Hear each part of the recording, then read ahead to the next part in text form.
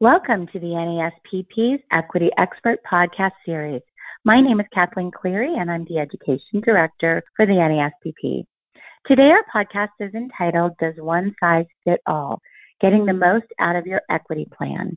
And we'll be speaking with Marshall Vance, PhD, professor currently at Virginia Tech. Before we get started, I just want to remind everyone that this podcast is actually one of a series of interesting and educational podcasts on topics primarily related to equity and careers in equity. You can access the entire podcast series at naspp.com/equity expert, and that's all one word. And you can also subscribe to our podcast series. Then you'll get an email whenever we post a new episode.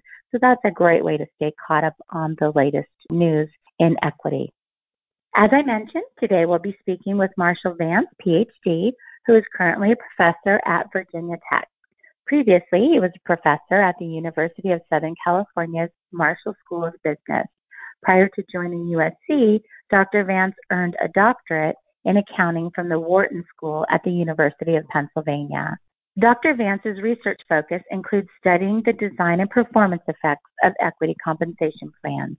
His research in equity compensation and performance management has received multiple awards from the American Accounting Association, and he has twice received fellowships from Beister Fellowship Program, which is administered through Rutgers University. And those awards were for his research on broad-based employee ownership. Welcome to the podcast, Marshall. Thanks so much for being here today. Thank you so much for having me. Let's go ahead and start really basic for our listeners today. So when companies are evaluating their equity plans and taking a look at what they want to do for future planning, what types of questions should they be asking themselves? Well, I think to begin with, just a little bit of introspection and just at a high level thinking about what are they really trying to accomplish with the plan, because I think from that starting point, you can really determine what you're looking for in terms of the outcomes and how you might evaluate success or areas for improvement. So once you've kind of nailed down what you're trying to accomplish, and of course, typical answers to that would be, well, we're trying to motivate, we're trying to build engagement, however you define that, retention, attraction, those types of objectives. Once you've determined that, then you can start to ask yourself, well, how well is my plan actually working? And I think a little bit later we'll get into more details on what that looks like. But then something else that I think often goes maybe unasked or a little less attention on is the question of, okay, how's it working overall, but how is it working for different participant groups? And that's also something I think we'll get into a little bit, is why we might expect different people to have different responses even to a similar equity plan. Absolutely, especially for global companies. They're going to have quite a variety of participant groups. So I know that you've done a lot of research in this area, and certainly your introduction reflects all the research that you've done and the awards that you've received. And I think that our listeners would be very interested to hear some of the research relative to equity plans and their effectiveness. So can you share what the academic research says? Yeah, so I'm happy to talk not just about my own research, but also just more broadly.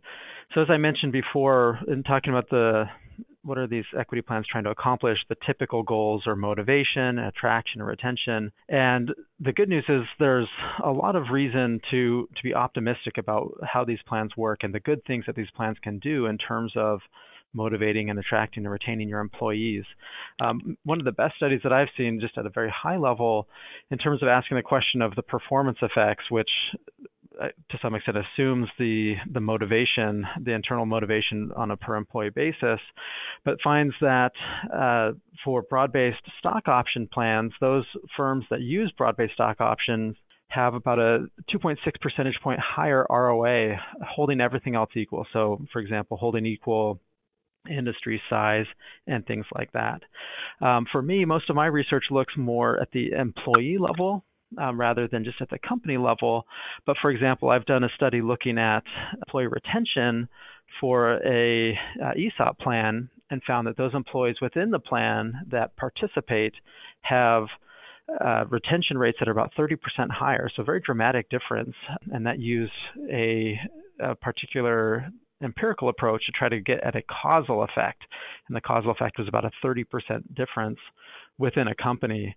But just going back to something that we said earlier, that difference, or the effect of participating in the plan, varies dramatically across, say, tenure levels, across employee age groups, and depending on women versus men. And so again, it's something to think about in terms of the design and how it's administered, how well it's working across those different groups. But certainly the average effect there, I think, is very positive. Other studies have looked at the effect on innovation as measured, for example, by patents. And again, positive effects in terms of the innovation, the citation of those patents as well. Some of the research on the employee turnover is a little bit mixed when you're looking at the firm level. For example, a recent study shows that following a large increase in a grant or a one-time grant, retention is improved, but it seems to be more of a temporary effect. Another study that I'm currently working on actually finds at the firm level, and I think this is very interesting, potentially a negative effect on retention. But when you drill a little bit deeper, what you find is that some employees seem to really like the plans, and there seems to be what we call in academia a sorting effect, where some employees don't like receiving equity and they leave, but those tend to be the employees that are least satisfied, have less trust in management. And ultimately, the effect of the plan that we show is to actually improve the overall composition of the workforce. And so those are some of the findings in academia right now. Again, I think that there's more to be done there, certainly, where the challenge for all academics is just finding the data to be able to answer some of these big questions. But again, I think there's every reason to be optimistic and encouraged by the findings that we've seen so far. I know I've read several of the studies as well, and it's very interesting when employees are owners, how it affects their behavior. So when companies are evaluating their own plans, you alluded to this a little bit earlier, when they are doing this evaluation on their plans and their awards, how can they actually determine what's working and what isn't? So I guess as a starting point, I would say the two main ingredients that you need before undertaking this type of an exercise is you need to make sure that you have a plan that covers enough employees, or at least enough employees would be eligible, that you have sufficient sample size. And so this, I don't want to bore you with the math or anything like that, but just from a statistical standpoint, you need enough sample to have confidence that the relationships that you're seeing aren't just there by chance. If you only have 2 employees and you're comparing those 2 employees, there could be any number of different things, and you'll never have enough rigor in a very small sample to be able to answer with confidence that what you're seeing is actually caused by, for example, the plan or the equity and not by something else. So sample size is definitely important. Just consider, and it doesn't have to be huge, but look for plans that cover at least, say, 100 employees or something like that would start to get you there to be able to ask some of those questions. And then the other thing is you need some sort of a comparison group.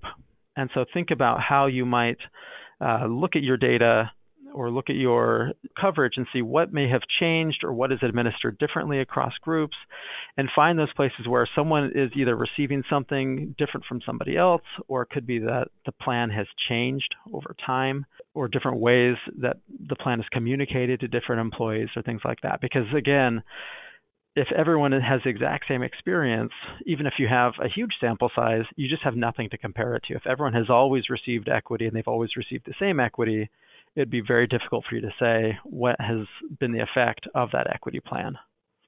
Going off of that then, if you're evaluating what types of questions can I ask or what types of plans, probably you're not going to be able to get a satisfying answer to the question of, is my compensation to the CEO or even to the NEOs, are they doing anything?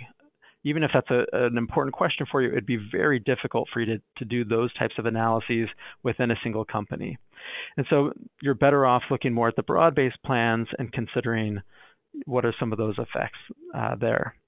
So once you have those 2 key ingredients, you've got the sample size, you have enough employees, and you've got something to compare across, then there are 2 basic approaches that you can go down. One is you can survey your employees to get outcomes. So in other words, you can ask the employees or find out what do employees say.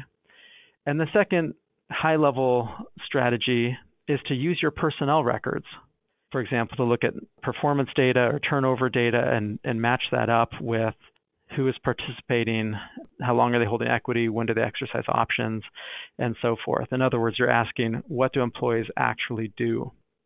And you can take either of those approaches. Ideally, even, you'd be able to combine those approaches. They both have their relative pros and cons. But if you, just as a starting point, take either of those paths, you should be able to get some very interesting insight into how well your plan is working. The other thing I would add then is, as you're doing that, it's really important to be careful about other factors that might play into the relationship you might observe. So you really want to think carefully, and the reason for this is because at least every company I'm aware of is not randomly assigning their equity plan and who participates and who doesn't, or how long people hold or don't hold. So there's something driving that, and you'd like to get at the underlying factor. You'd like to get at some sort of a causal statement. The equity is, for example, driving employee satisfaction or is making someone stay longer. And so to get closer to making those types of claims, which is really what you're interested in, it's important to think about, well, why did this person receive it in the first place? So, for example, if they received it in the first place because they were a high performer, then you'd want to control for performance if at all possible. And luckily, that's something that you probably have data on. But you could also control for salary levels and control for positions and control for the tenure, the type of job that they're doing, and those types of things, to be able to rule out some of these potential other explanations and get much closer to the answer that you're actually looking for, which is what is the causal effect of this plan. Yeah, definitely. And you mentioned outside factors, and as you were speaking, it occurred to me that, of course, the market is a huge factor in equity awards too. And as we've seen over the past, 10, 15 years, as the market declined, companies evaluated and actually moved to different types of awards, a little bit away from options and more to full value awards like restricted stock and restricted stock units. So a lot of areas to consider outside of the company as well. Yeah, and I think that's a great one to bring up. And luckily, again, that's a really easy one to control for because you'll have the variation, you've got the data. You can control both for, the S&P 500 index, and you can also control for your own company's performance in making those types of analyses. And I'll just point out, because when I attend conferences and things, I often will see people presenting what they will call advanced analytics, but so often it really is just simple comparisons or simple correlations, which is fantastic. It's great to do that, and I'm thrilled to see that companies are going to the data to try to look at some of these things. But I think they often stop short of this multi-variable regression analysis where you can control for those things, I think simply because it's intimidating. They don't have that experience. But if you really get into it, it really is, the software's out there. It's available. You can even do it in Excel. It is a very small leap once you've undertaken this analysis just to start trying to rule out and control for some of these things. It's a very small step going from the simple variable by variable comparisons, the simple correlations, to a much more rigorous analysis where you can simultaneously control for, well, what did the market do? And what are some of these employee characteristics and things like that? Well, that math is way over my head, Marshall. I think I'm going to pull you back down to earth here and talk a little bit more about plan design. And we mentioned earlier that communication is crucial. So how can companies improve their effectiveness in plan design and communication? I guess the first thing that I would say is I think it's just very important for companies to be very thoughtful about how they design their plan. And that should probably go without saying, but I so often, when I talk to practitioners and I'll ask them what types of questions do they have, and almost invariably the first question they have is, well, what is everybody else doing? Whereas I think a much better approach is to thoughtfully think about what are we trying to accomplish? What are these other people trying to accomplish? And those may not be the same things. What does our employee base look like? What does our competitive landscape look like? And just be thoughtful about why you're doing things as opposed to let's just try to do what everyone else is doing, which is not to say that you don't want to consider that kind of competitive intelligence and make sure you're keeping up with the market. But in terms of design, just being a little bit more thoughtful about it. In terms of communication, I really think communication is huge. And I know companies now are making big strides in this area, but I think probably you will get no more bang for your buck than putting additional effort into the communication. And let me just give one example of that. And I'm sure people have their own examples. But when I was doing a study looking at a broad-based equity plan that included all employees, so all the way down to the bottom of the organization. In this case, it was clerks in a convenience store. And as I was talking to these employees in the store, doing some field research, asking them how they perceived the plan, what they thought about it, there was one particular employee that stood out where she was saying, she appreciated that the company gave it to her and it was a nice thing. And I asked her kind of offhand, how much did she have in the plan? What was her stake? How much had she received? And she had been with this company for about 15 years. And she said, oh, it's been great. I think I've got $2,000 or $3,000. And that seemed a little low to me. So afterwards I went and they had shared their personnel data with me, and I looked, and she had about $60,000. And so for an employee, again, in that type of a category where she was making not a lot more than minimum wage, I presume did not have a lot of other assets in a retirement account. The difference between $2,000 or $3,000 and $60,000 is enormous. And I suspect that her responses would have been much more enthusiastic about the plan had she had a sense for the magnitude of what she'd actually received. So in terms of asking yourself, is my plan working, and you're trying to achieve motivation, or you're trying to achieve engagement or identification, or you're trying to improve retention, it seems like it should go without saying that if people are off by an order of magnitude on what they think they're getting out of the plan, you're likely to get far diminished results. And so if you can simply do a little bit more to educate, not to say that that's an easy process. Obviously, there are challenges and there are barriers. But if you can find that means of reaching that employee, helping them understand what they receive, I really think that you'll just see an explosion in the enthusiasm and the effects coming from that. The other thing I'll say just on plan communication, somewhat as an aside, but I think going back to the earlier discussion about trying to test the plan, you need that variation.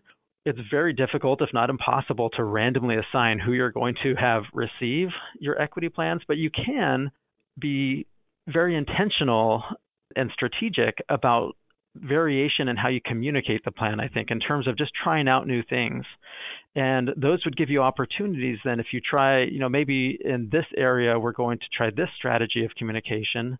In this area, we're going to try a different strategy, or we're going to put, a different initiative in place. That would then give you a great basis to actually test some of the outcomes of the plan in terms of retention or in terms of motivation or things like that. And so that would be, I think, a fairly low cost and very creative way, and a very effective way potentially for you to then test what is the effectiveness of a plan while you're simultaneously figuring out how your communication, what is your best communication strategy. Yeah, I think that's a great strategy to employ, Marshall, and I agree with you. In my career, I've always been a huge proponent of educating employees on what they have, because just like you said, if you think you have 2,000 or 3,000, well, that's great, but I think you'd be a little more motivated if you realized you had $60,000. At least I would be. So can't motivate and retain if employees don't understand really what they have.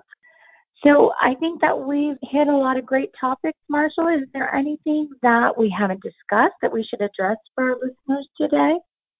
Yeah, I think we've hit most of it. So maybe if you'll allow me just to get on my soapbox briefly in terms of kind of parting thoughts here.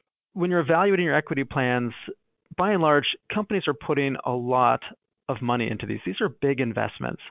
And so I think it really makes a lot of sense to ask yourself, what is your ROI?